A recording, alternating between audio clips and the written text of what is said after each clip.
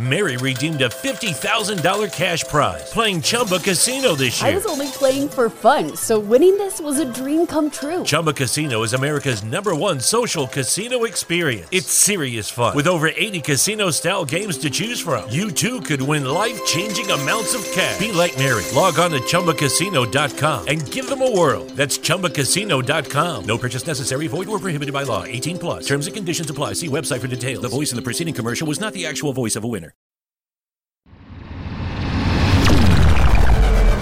Hoobazoo Radio.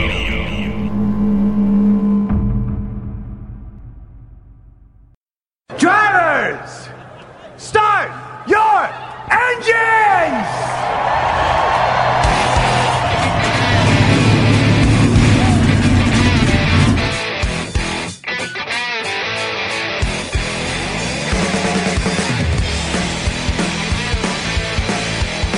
Hit the pace car! What for? Because you hit every other damn thing out there, I want you to be perfect!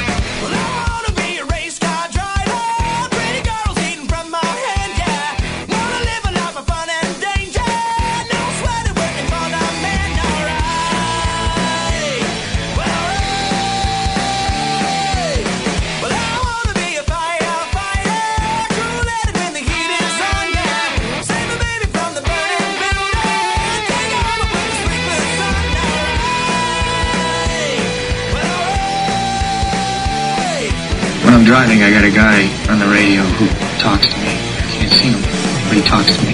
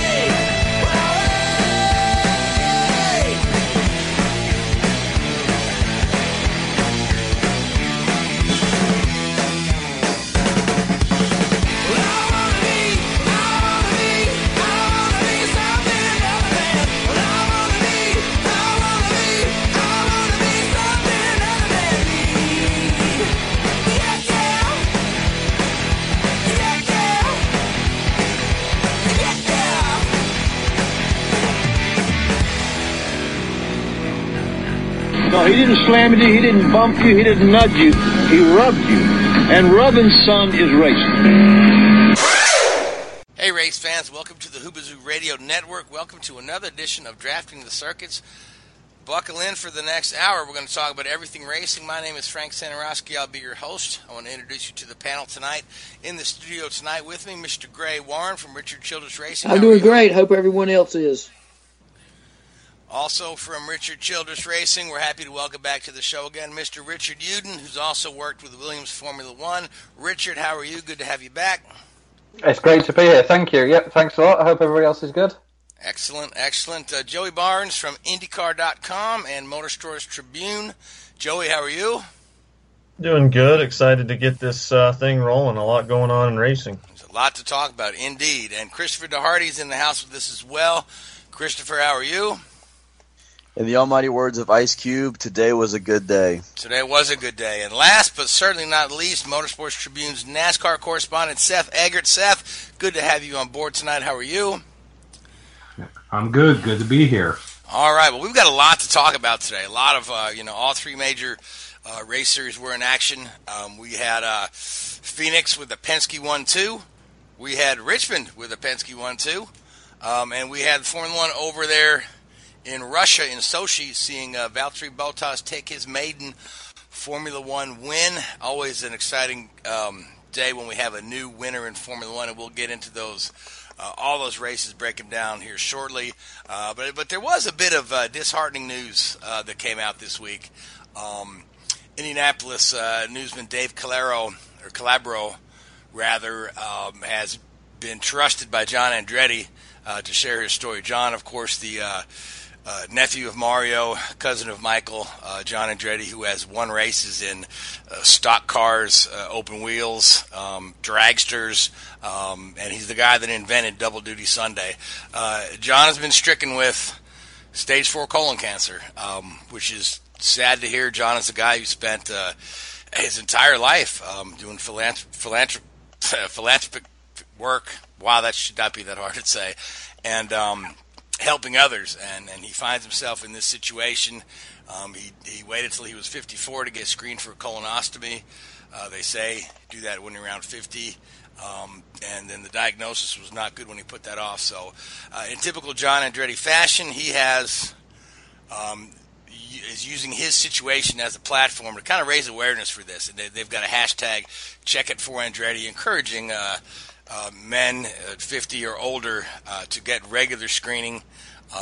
John's fighting hard. He's he's not given up by any stretch of the imagination. He says, hey, this is a race I can't lose. But every one of us in the racing community are really kind of pulling for John. He's one of the really, truly nice people in the paddock, one of the most genuine human beings I've ever had the chance to meet. So we're all thinking about John as he goes through this battle. So with that said, Gray, have you had a chance to interact with John Andretti over the years? I know he's been 17 years in NASCAR. Yeah, a little bit. Many years ago when he was driving for the Petties, had dealings with him. John's a great guy, nice fella. I remember when he drove for Cale Yarborough's team as well in the Cup Series. Not super nice guy. Obviously comes from a tremendous family as well. Just my thoughts and prayers go out to John and his family, and hope he can beat this thing. Absolutely, yeah. And speaking of John, he has driven for like every big name in racing you could think of. If you look at who his car owners have been, number one, he's born as an Andretti, but he's driven for Richard Petty, he's driven for AJ Foyt, he's driven for Cale Yarborough. And I think he drove for who did he drive for in the drag racing? Was a big name out there. I can't. It escapes me. But he also drove for Dale Sr. In DEI. I want to say at one point he did drive for DEI, but I believe that was after I Dale Sr. had passed on. Yeah, but certainly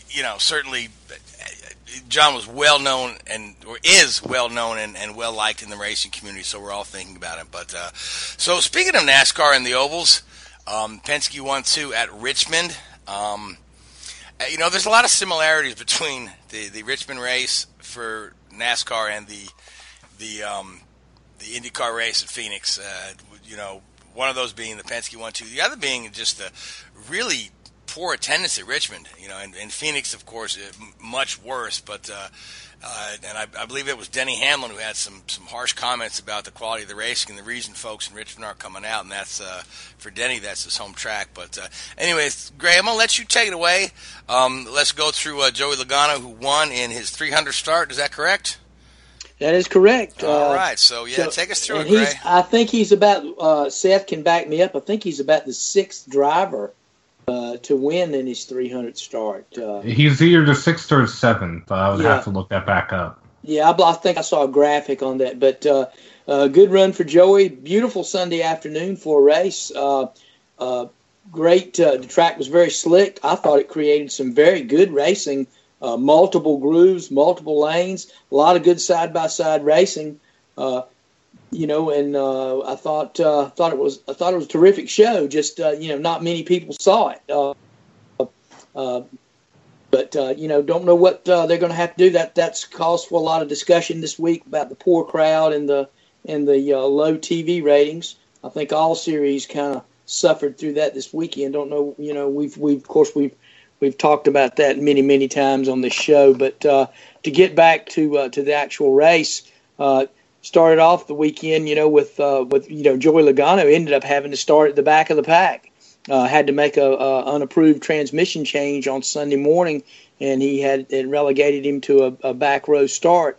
And he and Todd Gordon used a little bit of strategy, and he had a good car and worked his way through the field and had parlayed some late cautions and some things and some nifty pit work to get up there and be able to win the race. Kind of somewhat controversial finish. Kyle Busch, I think, probably had the dominant car and was probably headed for his first win of the season.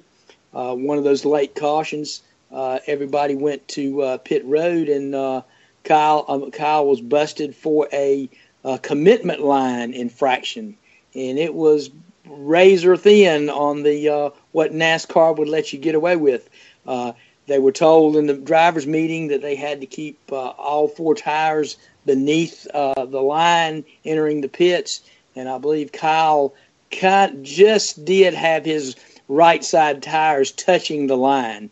Again, very close call. I think this is one of the things that a lot of fans have alluded to over the years. Some of the calls that have gone to actually determine who wins these races. But anyway, Kyle was busted for that, relegated him to the back of the field, and kind of left Joey with a clear shot. Brad Keselowski also had a good run in his car, and the Penske boys were able to parlay that into a 1-2 finish. So that's kind of how it went this weekend. A few other things that went about.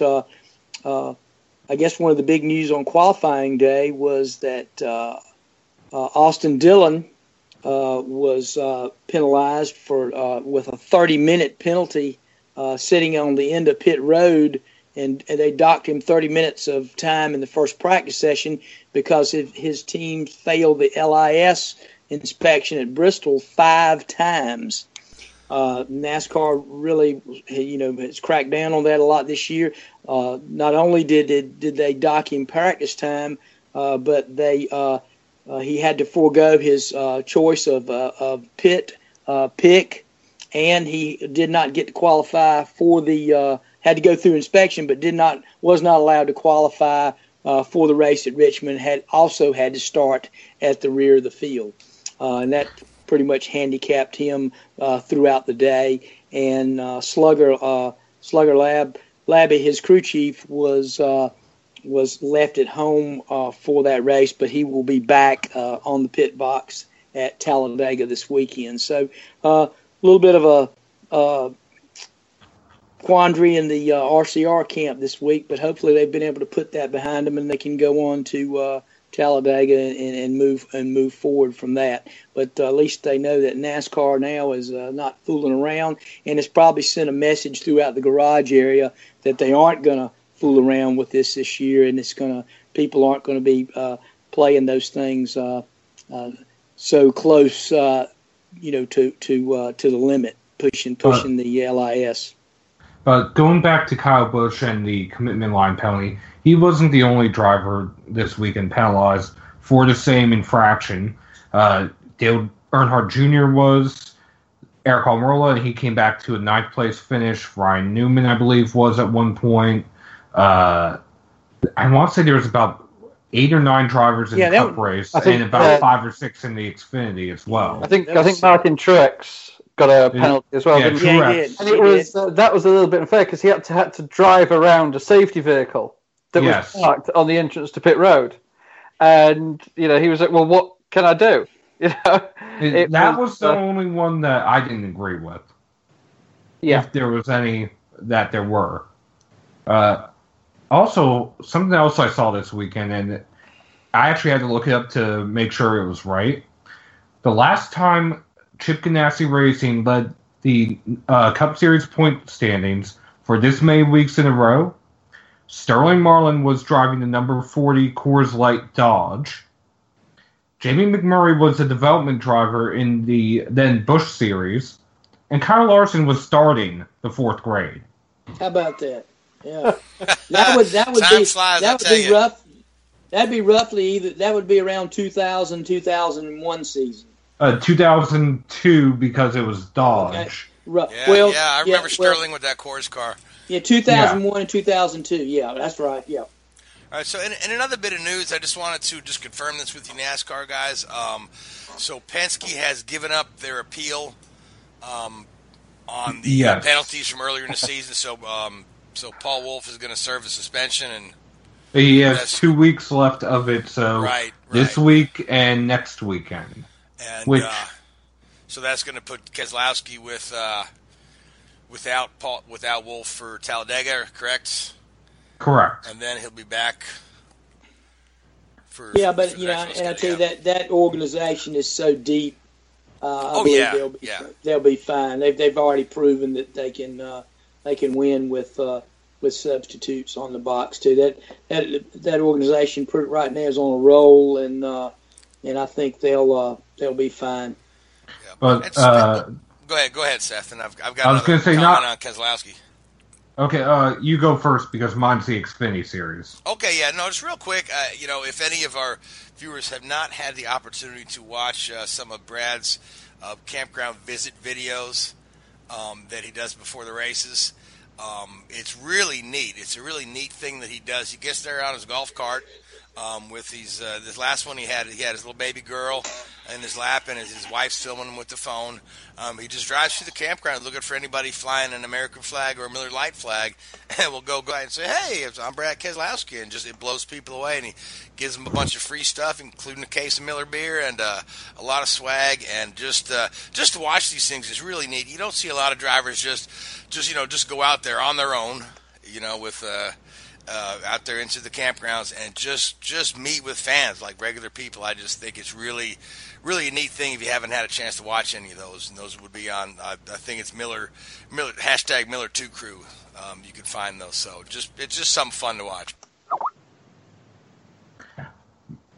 But what I was about to say, not only was there confusion and controversy in the Cup race, we also had some in the Xfinity Series race with the way it ended, because the caution came out when Ryan Reed, Cole Custer, and I want to say it was Daniel Hemrick got together on the backstretch with about a lap and a half to go. They threw the caution, lights came on, flagman didn't wave the yellow flag.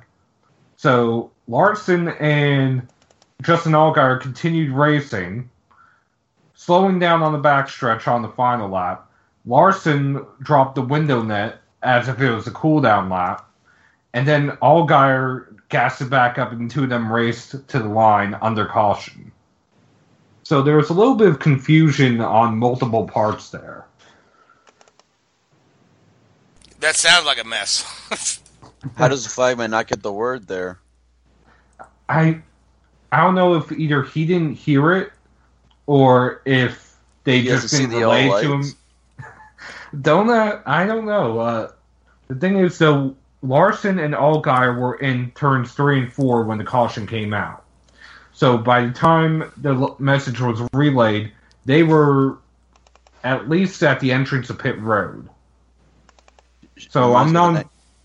So it reminds me of 1997 Indy 500 when the green lights came on. Mary redeemed a $50,000 cash prize playing Chumba Casino this year. I was only playing for fun, so winning this was a dream come true. Chumba Casino is America's #1 social casino experience. It's serious fun. With over 80 casino-style games to choose from, you too could win life-changing amounts of cash. Be like Mary. Log on to ChumbaCasino.com and give them a whirl. That's ChumbaCasino.com. No purchase necessary. Void or prohibited by law. 18+. Terms and conditions apply. See website for details. The voice in the preceding commercial was not the actual voice of a winner.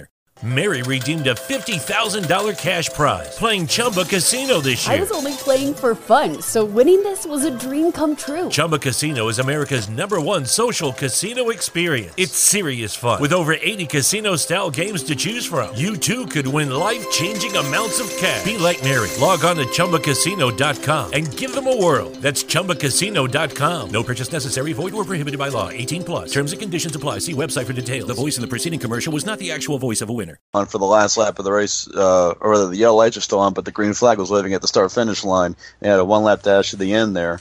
And, of course, they were saying, what are they doing? I don't understand how they don't get that message. I mean, it's 2017. They should have it in his ear saying, yellow, yellow, yellow, wave the flag. Shouldn't that be instantaneous? I think there was a little bit of confusion as well, because from my understanding at an Xfinity race, they have one green-white checker, and it was a green-white checker finish. So it was overtime. It was overtime, sorry. So that was it. no matter what happened, it was. I think the race had finished. They couldn't have another restart. So I think it was. I think everybody was. I know the teams were confused. Well, they were. Sorry, Richard. They were past the overtime line, so the race was official. It was just whether or not it was official at the moment of the yellow lights coming on, or the flag waving that some teams were questioning, and other teams were also questioning if Larson was right to drop the window net when he did, because he hadn't taken the checkered yet. Ultimately, they credited Larson with the win. It was just there was a lot of confusing things going on all at one time.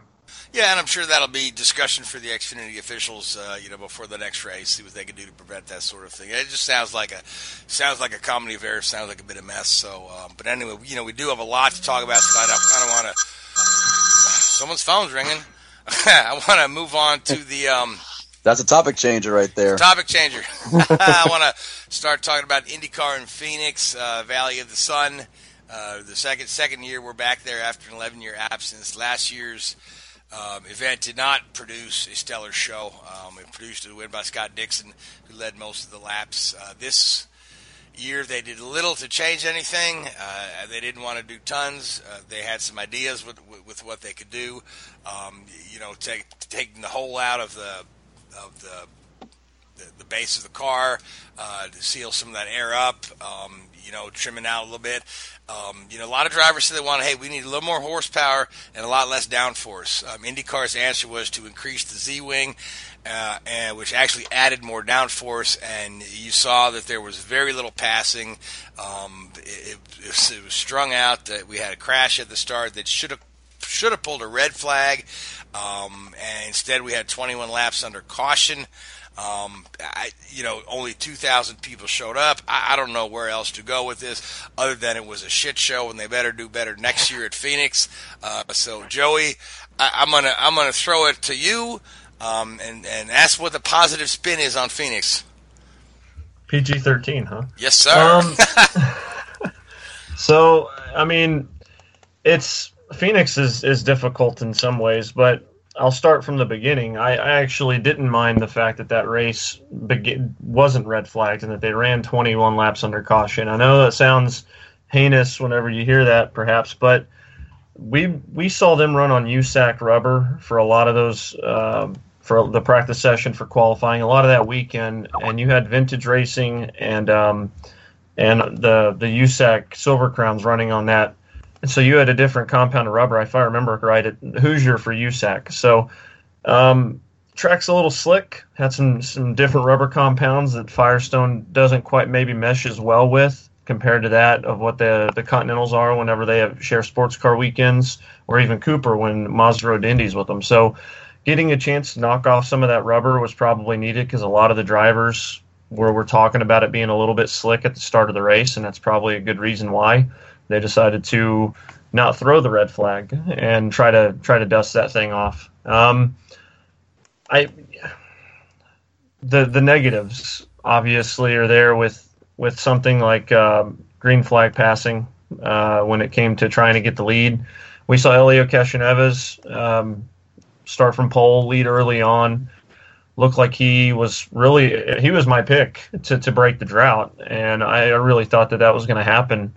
Just because it's so difficult to pass the leader. And you go back to last year, Montoya, that was his race to win until he ran into those tire issues. So I kind of felt like that was going to be the same situation. But unfortunately, green flag pit stops and other things kind of hindered that. But, ultimately, I think the one thing that I like about what they did here by leaving it alone is because we've got so many things that are changing for 2018, and it to a degree you wish you could do more, and they have the power to do what they want ultimately.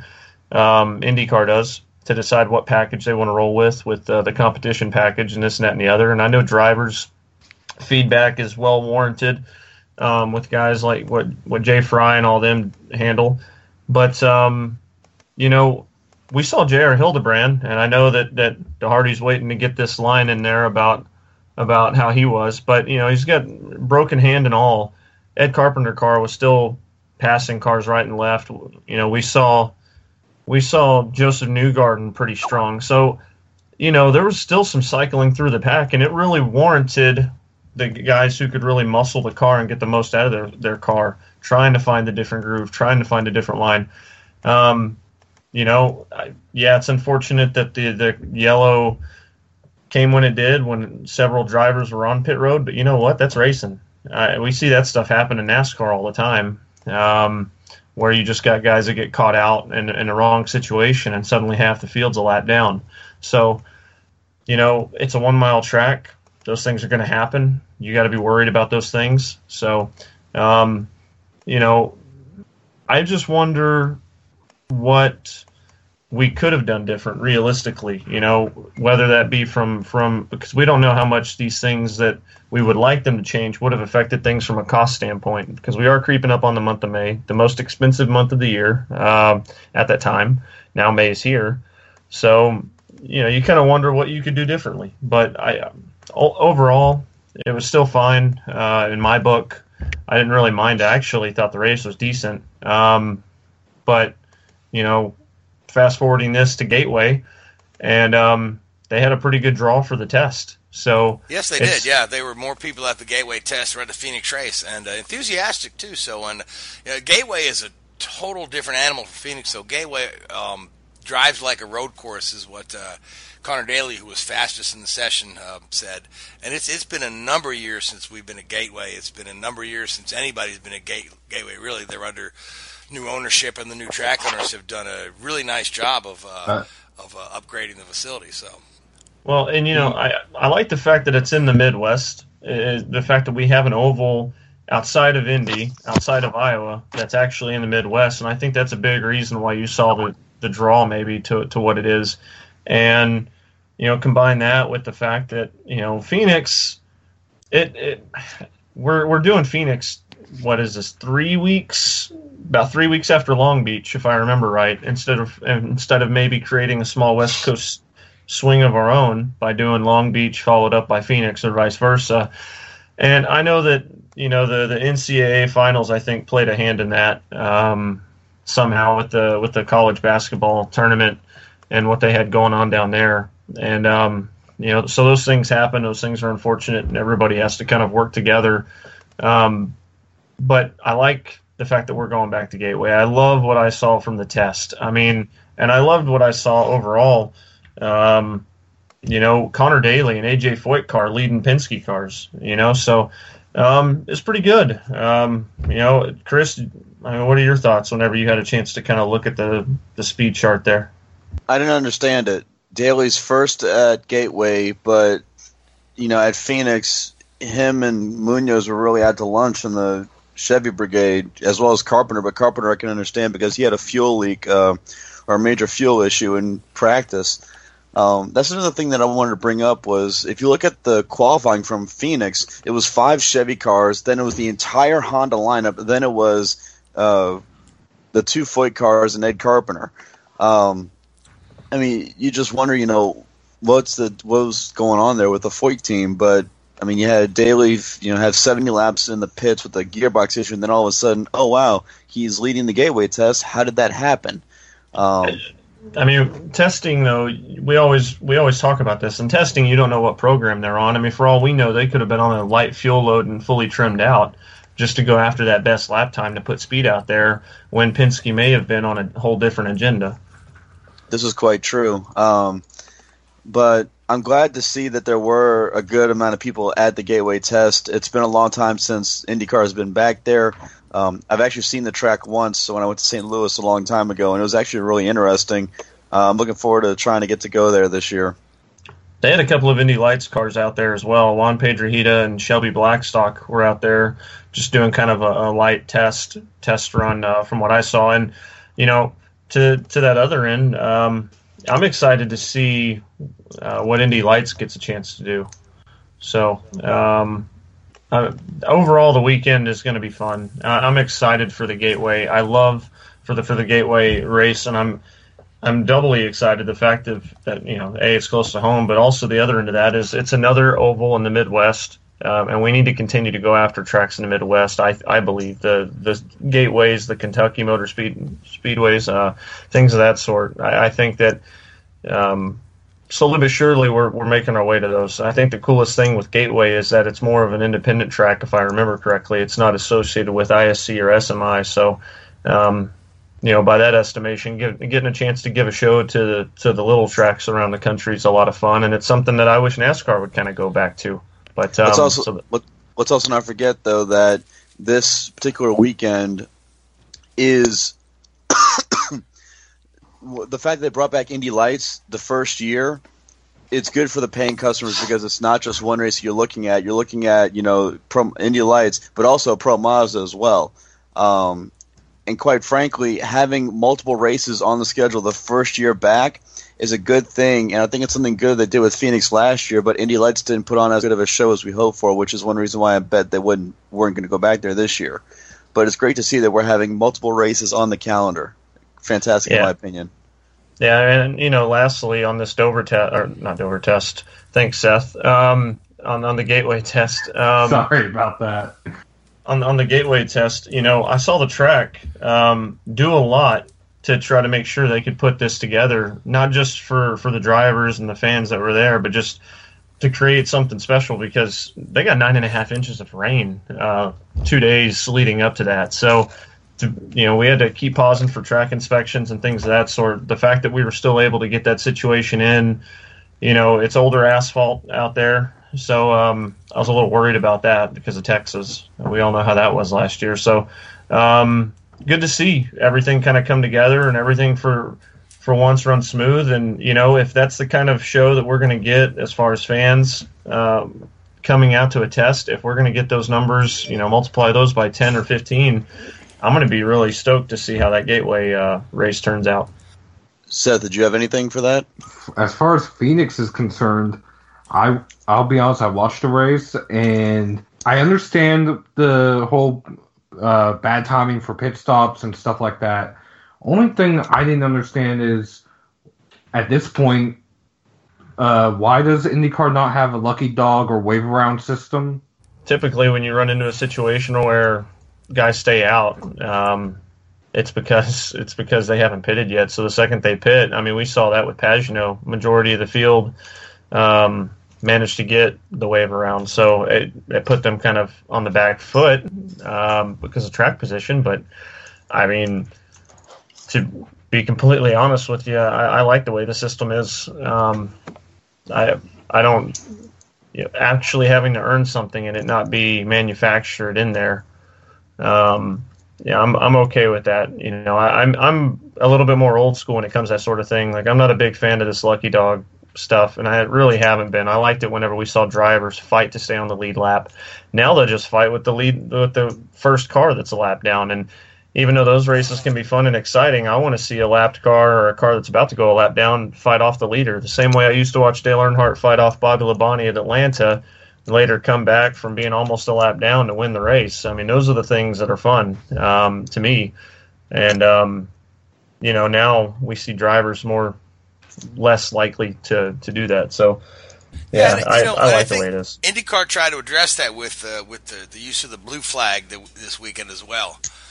They would only blue flag show the blue move over flag to somebody that was a lap down to the whole field. So if you were being lapped by the leader, but you were you're in the top 10 there, they're not going to show the leader the blue flag. They're going to make you fight for it, which I thought that was pretty cool. But again, the problem is your last place car is running pretty close to the same speed as your first place car, making it very difficult to pass anybody. So, but just one more note out of Phoenix that we didn't mention: Simon Pagenaud, first oval race win. First of probably several, as we've seen, his career grow. This is just going to open the doors for him. It's same thing with Power. It took him forever to get that. Took him a while to get that first oval win under his belt. But once he felt comfortable with it, now he's going to be a force to be reckoned with there. So, with that being said, let's talk about the Russian Grand Prix. Richard, were you up early enough in the morning to watch it? Oh, I saw that. Yep. No, I wasn't going to miss that one. Yep. So I'll let you lead us off then, since you've been quiet so far. Kind of take us through the Russian Grand Prix, and anybody else that wants to jump in, we'll go ahead with it. It was a fascinating race weekend in many ways. You know, we typically talk about the actual race itself, but in the past few weeks, we've seen a situation where the dominant team over one-lap pace has been the Mercedes cars, and then you've seen Ferrari come through in the race with maybe slightly better strategy and better long-run pace. We've certainly seen that in Australia and at Bahrain, where Sebastian Vettel could keep up with Bottas in those early laps and then force his way past through some good strategy. Whereas the Russian Grand Prix, you didn't see that. You saw the Mercedes cars maybe throughout practice and qualifying they were concentrating on race setup, whereas the Ferraris, they went with a slightly different strategy and went more towards the qualifying setup. And then come the Sunday morning, that drag race down to the first corner, Bottas had a great start, got around Vettel and Raikkonen, and just drove away with it. I think a lot of these temperature issues that you saw the Mercedes cars talking about were over-exaggeration. I don't think they were ever in any real danger of the cars retiring from the race like Toto Wolff would make you believe. I mean, if you listen to Toto's post-race press conferences, it's a miracle they ever finish a race. That's funny. But they're, Who do you think he owns, McLaren? Well, yeah. At least they can start a race.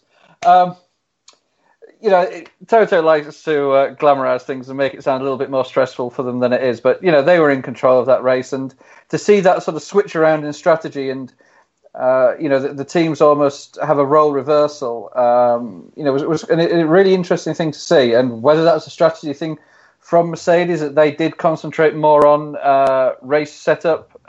Lucky Land Casino, asking people, what's the weirdest place you've gotten lucky? Lucky? In line at the deli, I guess? Aha, in my dentist's office. More than once, actually. Do I have to say? Yes, you do. In the car before my kids' PTA meeting. Really? Yes. Excuse me, what's the weirdest place you've gotten lucky? I never win and tell. Well, there you have it. You can get lucky anywhere, playing at LuckyLandSlots.com. Play for free right now. Are you feeling lucky? No purchase necessary. Void where prohibited by law. 18+. Terms and conditions apply. See website for details.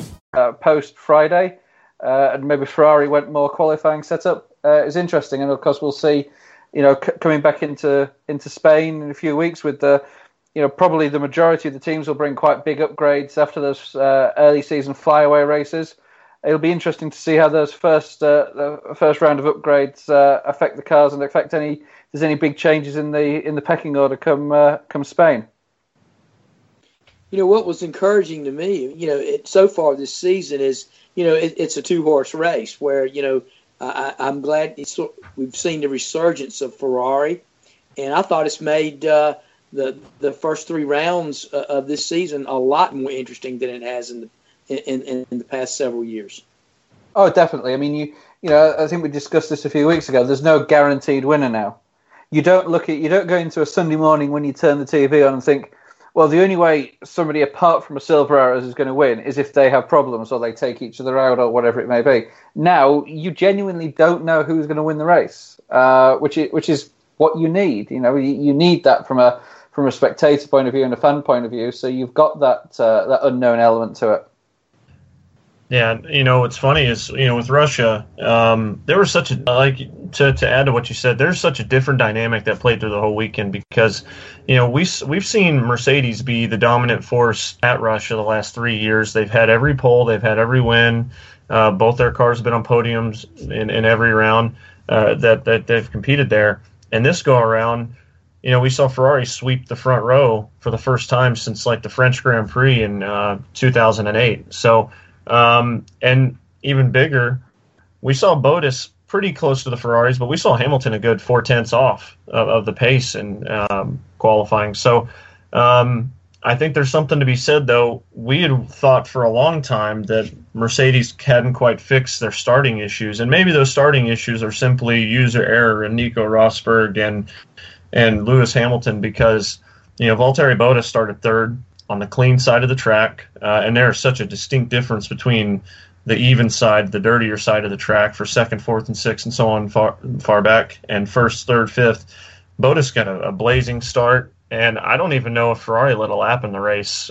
Maybe through pit sequence, I think, because he pitted a little bit earlier, or pitted a little bit later, but on that first stint. But you know, it was a fascinating race, and yeah, Bottas got his first win, but this is the part where Frank said I had to be PG. You know, it's pretty. You could be PG-13.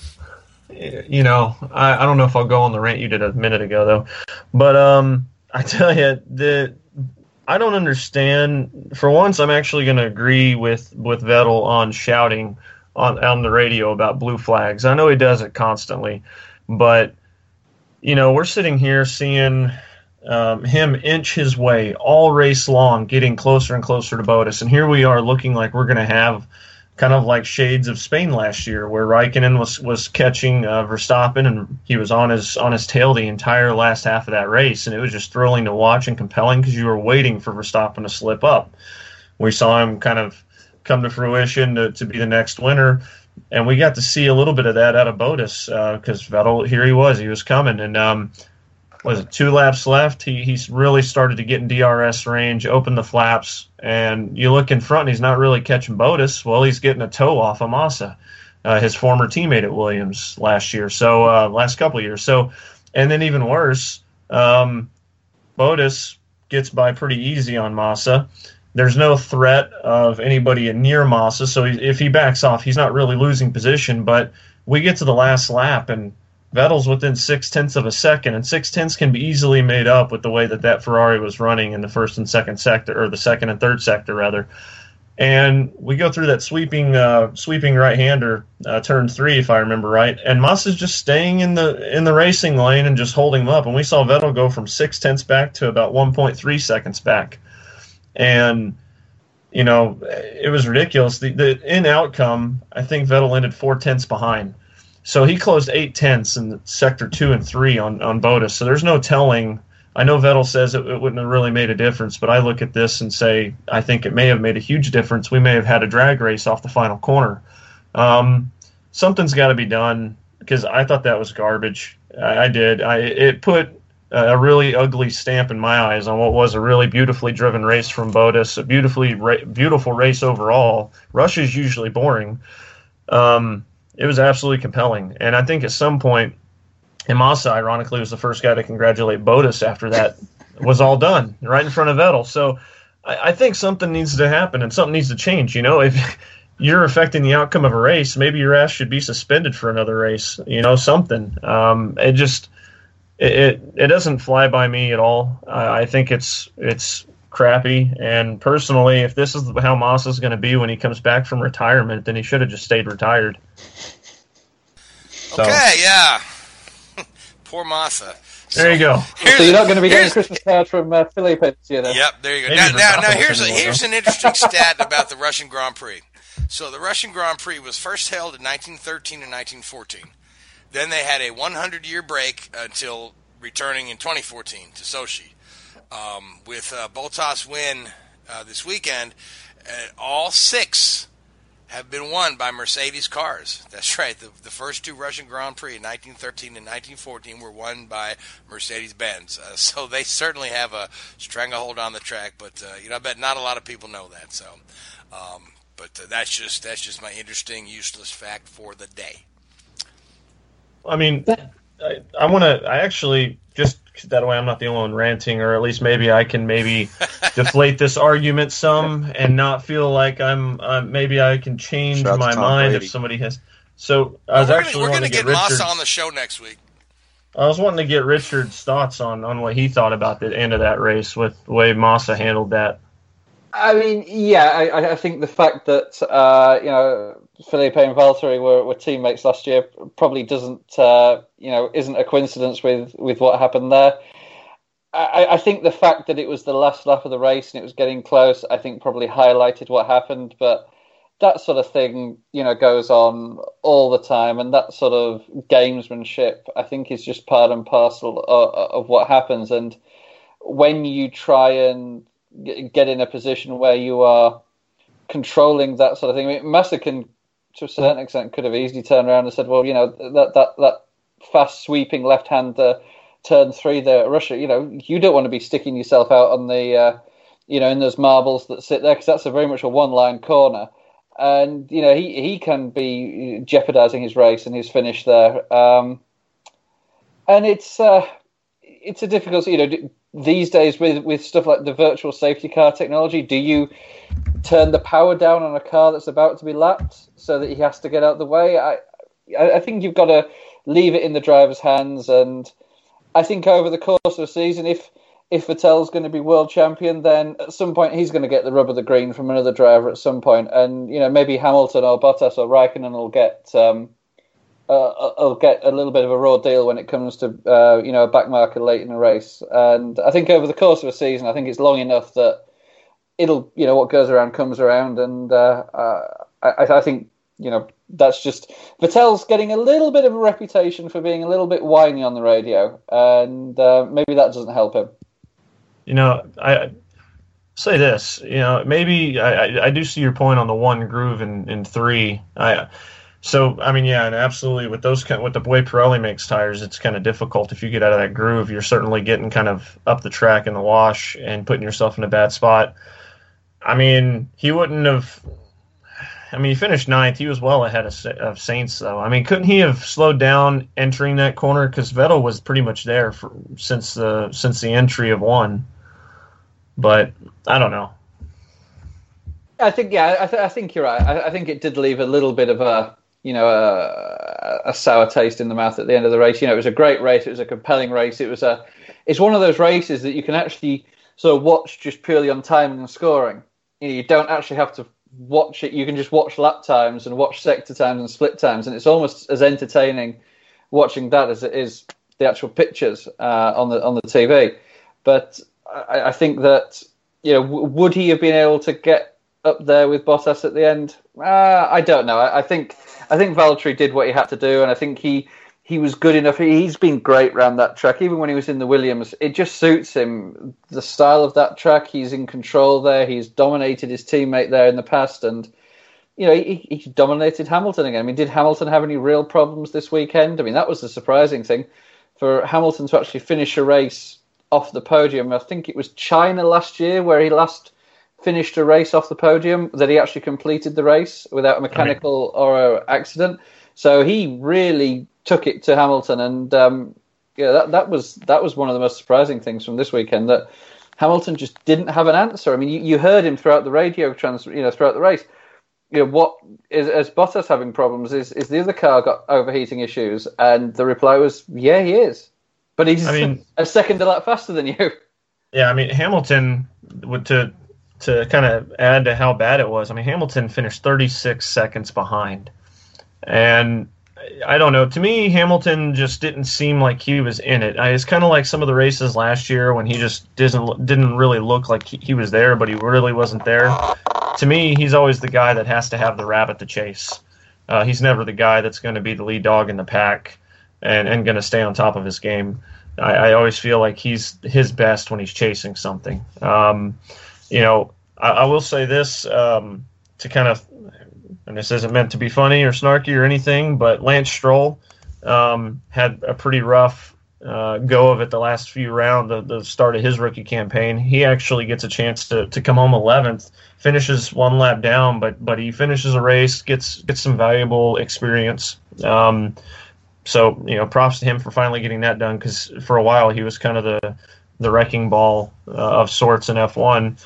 Daniel Ricciardo having brake failure issues really early on in lap 5. That was pretty rough to see Red Bull retire like that. I mean, they're clearly the third best car, but they're the distant third. And then lastly, just because it's going to move us into our next segment, Fernando Alonso couldn't even start the race. He's sitting on his warm-up laps. They were getting ready to go to the grid, and he had to pull it off to the side with gearbox issues. So the woes for the McLaren Formula One team continue. And I'll just put this in retrospect to lead us into that segment that I know Frank wants to lead us into so bad. He did 110 laps today at Indy. That's 27 fewer than all of his Grand Prix laps combined. So just putting that in retrospect. So, yeah, there you go, Frank. There you go. Yep. So yeah, that's definitely the big story of the weekend, or of the week rather. Yeah. This morning was Fernando's first first test in an Indy car. He's done some simulator time. He had a seat fitting, but and there's nothing like getting in the car. Did everything that he was supposed to do. Went through all phases of the rookie orientation program. But I was not surprised to see how many people tuned into that stream to watch one solitary car going around the track. There's definitely a lot of international interest in this. Fernando slowly got the car up to speed, taking it one stage at a time as he was supposed to, despite the fact that he wanted to just, mash the pedal there. He said his left foot has a mind of its own, or his foot has his own brain, how we put it.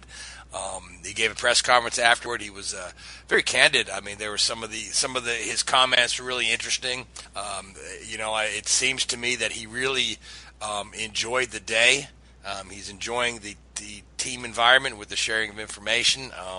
He's enjoying the history of the track. And I think he's going to do really well come the end of the month. So anybody else who wants to add some comments, just pick it up, take it away. Go ahead. Just a few figures that I think we ought to be well aware of. So the live stream that we had on Facebook and on YouTube, 2 hours before he turned a lap, there were 2,300 people already watching. With 1 hour to go before any running, there were 3,600 people. And at the highest on YouTube, there were I believe it was around 77,000 people watching. At part 1 and part 2, good thing they streamed it in 2 parts. I think 1 million people ended up watching on Facebook alone. Then you look at the fat laps. His very first lap that he turned today was just over 192 miles an hour, and his fastest lap was 222.5 miles an hour. Granted, of course, your very first lap, you want to take it easy as easy as you can, but that's a significant amount of progress for one day, especially when you consider it's his very first day running an oval car. Yeah, I think his third lap was 2:08. So it was. So I mean, but the thing that struck me was, is how much how relaxed he seemed, and how much he seemed to enjoy the process, and how gracious he was. I've always been a fan of Alonso, but I became even more so today watching him and watching how he interacted. I think Robin Miller interviewed him several times during the course of the day, and how forthcoming he was with his answers. I tell you what, I think he's really going to enjoy the month of May, and I think all the fans are really going to enjoy having him participate in this month of May.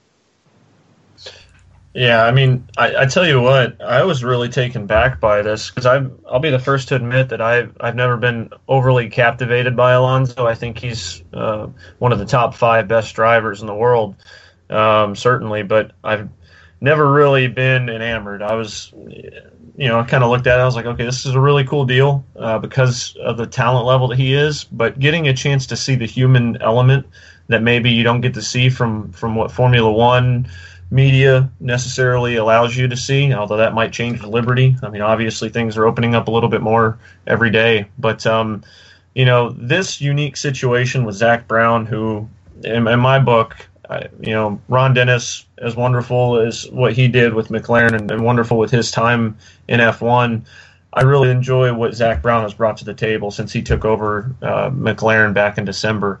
And, you see a lot of this brought together, and you see the human element that, Zach Brown is kind of that contagious, maybe potential car owner in an Indy car with some of the talks and questions that he's had to answer as of late.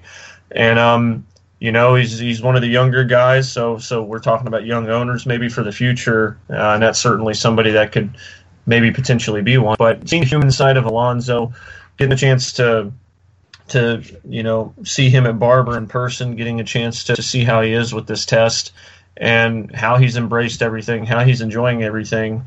It's been tremendous, and I've certainly grown to enjoy watching him and learn how to do this. And the one thing that really caught me out today that I really took to heart is in the press conference after everything was said and done. He logged those 110 laps, went the maximum speed, I think a little over 222 miles an hour, pulling 227 going into turn one. The respect he has. He talked about how he just needs to respect the track, respect the car, respect the speed. Not your typical rookie, obviously, because of the accolades that he comes with, but I really loved what I'm hearing, the fact that he's not just embracing this moment, but he's also treating it with respect because he's respecting kind of what this means to us as well. Yeah. And, and that's something to be appreciative of. And, Chris, I remember you should hopefully remember this. If you don't, you're going to make me look really stupid. But, talking about Barber, how you said that a lot of the guys, some of them are really happy for him, but then other ones, they're not really happy with anything, right? We don't talk much. Yeah. So, but I'm really curious to see of those drivers, whether they're for or against this decision, how many of them tuned in. I'd really love to get their take and maybe see if they're itching saying, oh, well, hey, if Alonso can do it. Because Alonso may have been watching Rossi last year saying, well, if Rossi can do it. And, obviously there's been a lot told of the Rossi-Alonso relationship, which, their friendship and how he's kind of mentored Rossi, I really didn't have a whole lot of clue on. So to see more of that become a little bit more transparent in front of us is a lot of fun to watch. And maybe this is finally the thing we've been waiting on, to blend the two worlds that we've been waiting on a crossover period for the last 30 years, but one of this magnitude. And maybe this is something not just special for this year, but maybe this could be something for years to come on down the road that this continues. Yeah, I really struck it. Go ahead, Chris. What really hit it home for me, I mean, you had your moment when you mentioned how much you had to respect this place. What really made me think highly of Fernando today during this test was when he said, I thought I was flat out. My right foot had a mind of its own. It was not connected to my brain, and I wasn't flat out. That really, really said, I get it, that it's not, oh, it's just 4 left turns. No, it's much more than that. And I really, really want to see how he evolves over the course of the month. I mean, just over the course of the whole day, you could see how he got quicker progressively during his time. And, of course, you could also see practicing pit entries as if he's gone underneath the green, practicing restarts, practicing even just driving 100 miles an hour around the track underneath a fake safety car. You can see that he treated everything very seriously and that he wants to do this and do it right, not just do it just to do it. I'm looking forward to seeing him practice at the track. I'm looking forward to seeing how he handles all of the added responsibilities, because this is a major situation that we have going on here, and frankly, I can't wait to get to the track myself. Yeah, me either. I'll tell you, I'm really interested to see, once the track opens for practice, and Alonso, obviously he's going to be, spend a lot of time on a plane back and forth. But I really want to see, once he gets a little more comfortable in that car running in traffic. When they do and obviously he's got 5 teammates to kind of help him out when they do those practice traffic runs and whatnot. But I'm really interested to see how that plays out. But I am so impressed with his approach, like the rest of you have touched on. I think this is just good for everybody involved. It'll be interesting, I think, to see how when he gets into the race and gets into the heat of battle, how the other drivers handle him, going wheel to wheel with him. Do they treat him like a rookie? Do they give him respect, or do they try and bully him into saying, hey, look, you're coming onto our patch here. This is what we do. Do they try and impose themselves on him?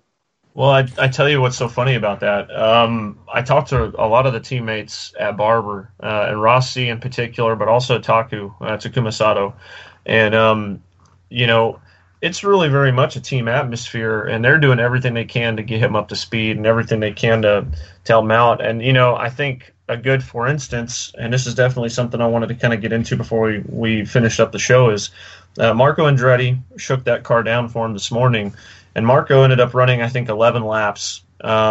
And people are like, oh, that's not that much, but it was probably going to be a lot less than that. But he continued to shake the car down until they got the car equally balanced, just to give him a good baseline. To that way, it wasn't too much understeer, too much oversteer, loose and tight for you NASCAR folks. And I think that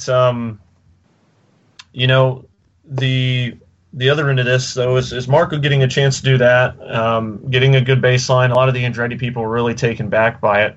And, to kind of go back to DeHardy's point, you're like probably listening to him say, oh, they were running 100 miles an hour under pace car laps. Why would they do that? Well, they've got what I recall hearing wheel 8. So that means there's 8 different wheel settings, for the fuel levels there. And that they're going to run, whether that's full rich, full lean, whatever they can do to conserve fuel, which you would typically do under yellow flag pace car laps prior to the race. So trying to get used to that, scuffing the tires. There was a time, I believe it was exiting turn 2, slowed down a little bit, weaved back and forth to kind of scuff the tires, and then broke like he was going on a restart, just to kind of see how the car would respond. Late braking to come into pit road, coming off of turn 4. We saw him smoke the right front a little bit. He talked about how the car kind of got a little twitchy because of the heavy brake load. So there was a lot here. He also assessed how different it is from F1. He's like, in an F1 car, it takes 6 minutes to go through everything because, you turn the car on and then you've got to go through all the checklists and you've got to do that twice because of all the technology that's involved. You go to an Indy car and you just flip the switch and you go. And, it was a little bit more of a primitive thing for him, but, ultimately something that he enjoyed was testing a lot of different things. And, I'm really interested to see how his teammates, like what Richard was talking about, how his teammates handle him. And I don't think they'll handle him any different than the way that they handled Rossi last year. And, say what you will about Rossi and a fuel mileage victory, but the kid was still bad fast most of the month. Still had great pace. So he consistently ran in the top 10, top 12 in all the practices. He represented himself pretty well. I'm looking forward to the whole month of May. I think, when May 15th rolls around, that whole week of practice is going to be very, very interesting. And I think you'll have a lot of people tuning in to those live streams as well. There was 5 sets of tires that IndyCar allotted to them, or Firestone allotted to them today, that were going to be part of the rookie testing whenever everything gets going May 15th after the Indianapolis GP. And so they went through all 5 sets in the opening 88 laps. And then they took a setup break, good 1 hour break, give or take. And we thought weather would hit by then. Weather didn't hit at that point, so they brought the car back out on sticker tires. Now, the way it's supposed to work is you're supposed to get 7 total sets, but they came out in sticker tires, which would have been their 6th set, but they took them off. They put scuffs on to go run the penultimate run.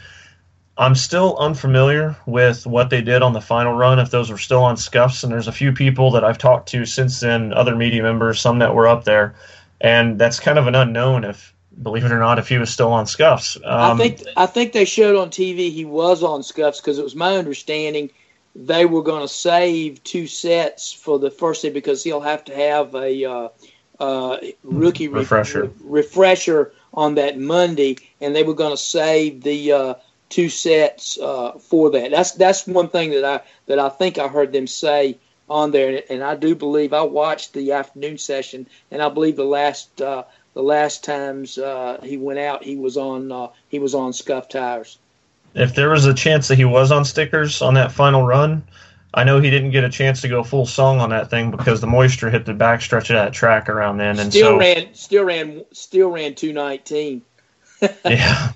I think ultimately, he'll be fine. I think we're going to have 2 sets for him on May 15th. But if there's one reason why he may not get that 2 sets, and while you may only see him with 1 set for the rookie refresher on May 15th, that would be the reason why. But again, I don't anticipate that happening.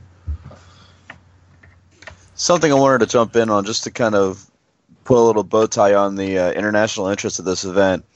One thing I like to look at is, various message boards online to see, what the interest is and all.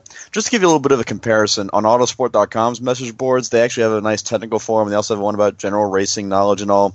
The thread about last year's Indy 500 was 1,750 posts for the Alonso test this year.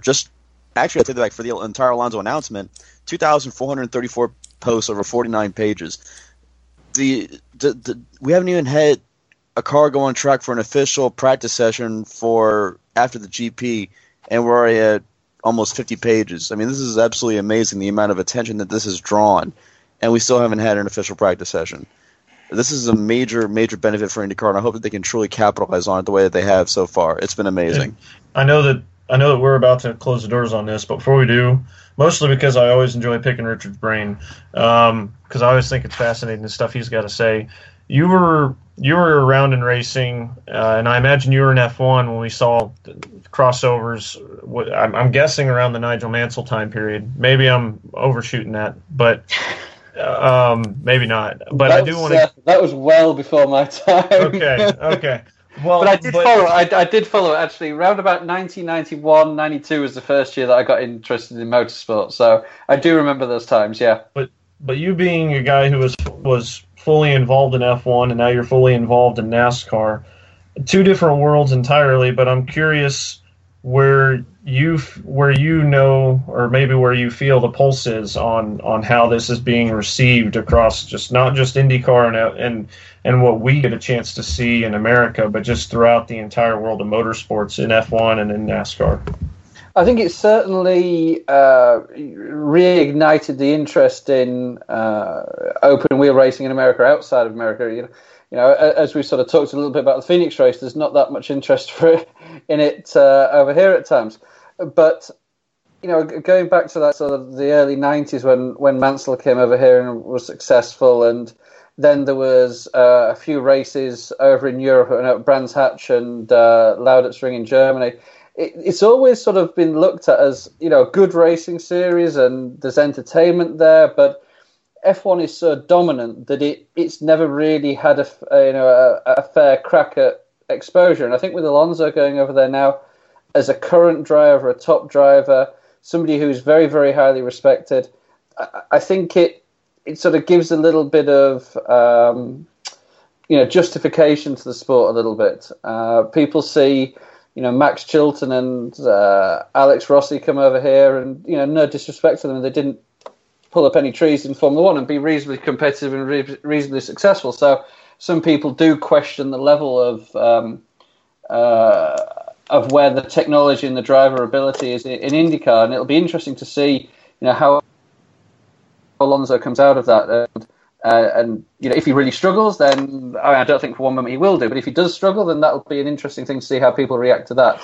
But it's always good to have that sort of cameo or guest appearance or whatever it is. Any TV shows, everybody loves it when they get a guest actor in a TV show or a guest musician at a concert sort of thing. So, and I think it just captures people's imagination a little bit. Alonso coming over here and just increasing that exposure, because I love IndyCar racing. I think it's a fantastic series. I think there's some great racing in there.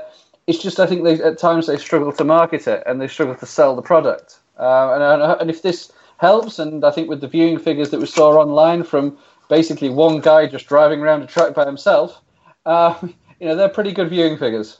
Yeah, absolutely, yeah. Incredible viewing figures. Can't wait for the rest of the month. Well, guys, we are up against the clock here.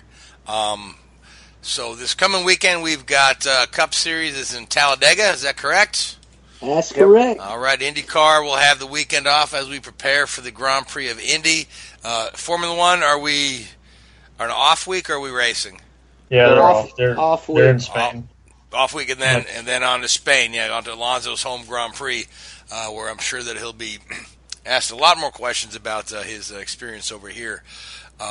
So let's go ahead and put in a pick in for Talladega. Who wants to go first? I'll throw it up in the air. I'll go first. You go first, Frank. You go first, Frank, then I'll go. Okay, well, I'm going to take Keselowski because Penske's been strong, and it's tough to bet against Brad at Talladega. He always does well there. I'm going to go out on the limb, and I'm going to say we're going to have a first-time winner this weekend. I'm going to say Ryan Blaney is going to finally get his first win. Another Penske car. Absolutely. Okay, who's next? Yeah, I mean, I look at this, and it's a crapshoot, but I like what I'm seeing out of the Ford camp for sure. But I like even more so what I'm seeing out of Clint Bowyer. I know that I was laughed at for picking him at Fontana when he finished third, but he's had a couple of pretty good runs, and former winner at Talladega. Yep. I don't anticipate Daytona winner Kurt Busch mixing it up for the win, or maybe Kevin Harvick, but I ultimately got to give this to Clint. All right, Chris, Seth. Well, we all need to pick Danik, though. I'm just saying. Wow, there you go. There's that. Man, that's great. No, what I was going to say is y'all left Dale Jr. on the table. Oh, yeah, come on. I was going to pick Talladega. Talladega. So if he can finish a race, that'd be a start. As long as Jimmy Johnson don't wreck him, So I'm going to go with Dale Jr. Sorry, Richard. Oh, thanks. I was going to say, come on. Those Fords do look strong there, don't they? Those Fords do look strong. Let's go for Remember Ricky who you work for. I know. I tell you what, Austin Dillon's pretty stout at Dega. I mean, restrictor plate package, if I remember, I heard right, Slugger stayed home to get that plate car up and running. Not only that, but Austin Dillon's the only one that I know of to find two different ways to finish seventh at Daytona, on the ground and in the fence. Yeah, we hopefully don't want a repeat of that. We'll be a bit busy if we have that. But I think those Fords do look strong, and he had a good run last weekend at Richmond. But Ricky Stenhouse Jr. could be up there to pick a Ford car that hasn't been picked yet. All right, so DeHardy, I think you've got the last pick. The guy in the second place coming to the white flag. That's it. All right. Oh. So you got Danica. Always a really lame answer. And wait, Chris. What if it's one of the people we pick? Then y'all can KMA. All right. On that note, we'll say goodnight. We'll convene in a week's time. Thank you, Gray. Thank you, Richard, Seth, Chris, Joey. Appreciate all you guys coming on. Keep watching the races, guys. Appreciate all you listeners. We'll talk to y'all in a week. Good night. Who?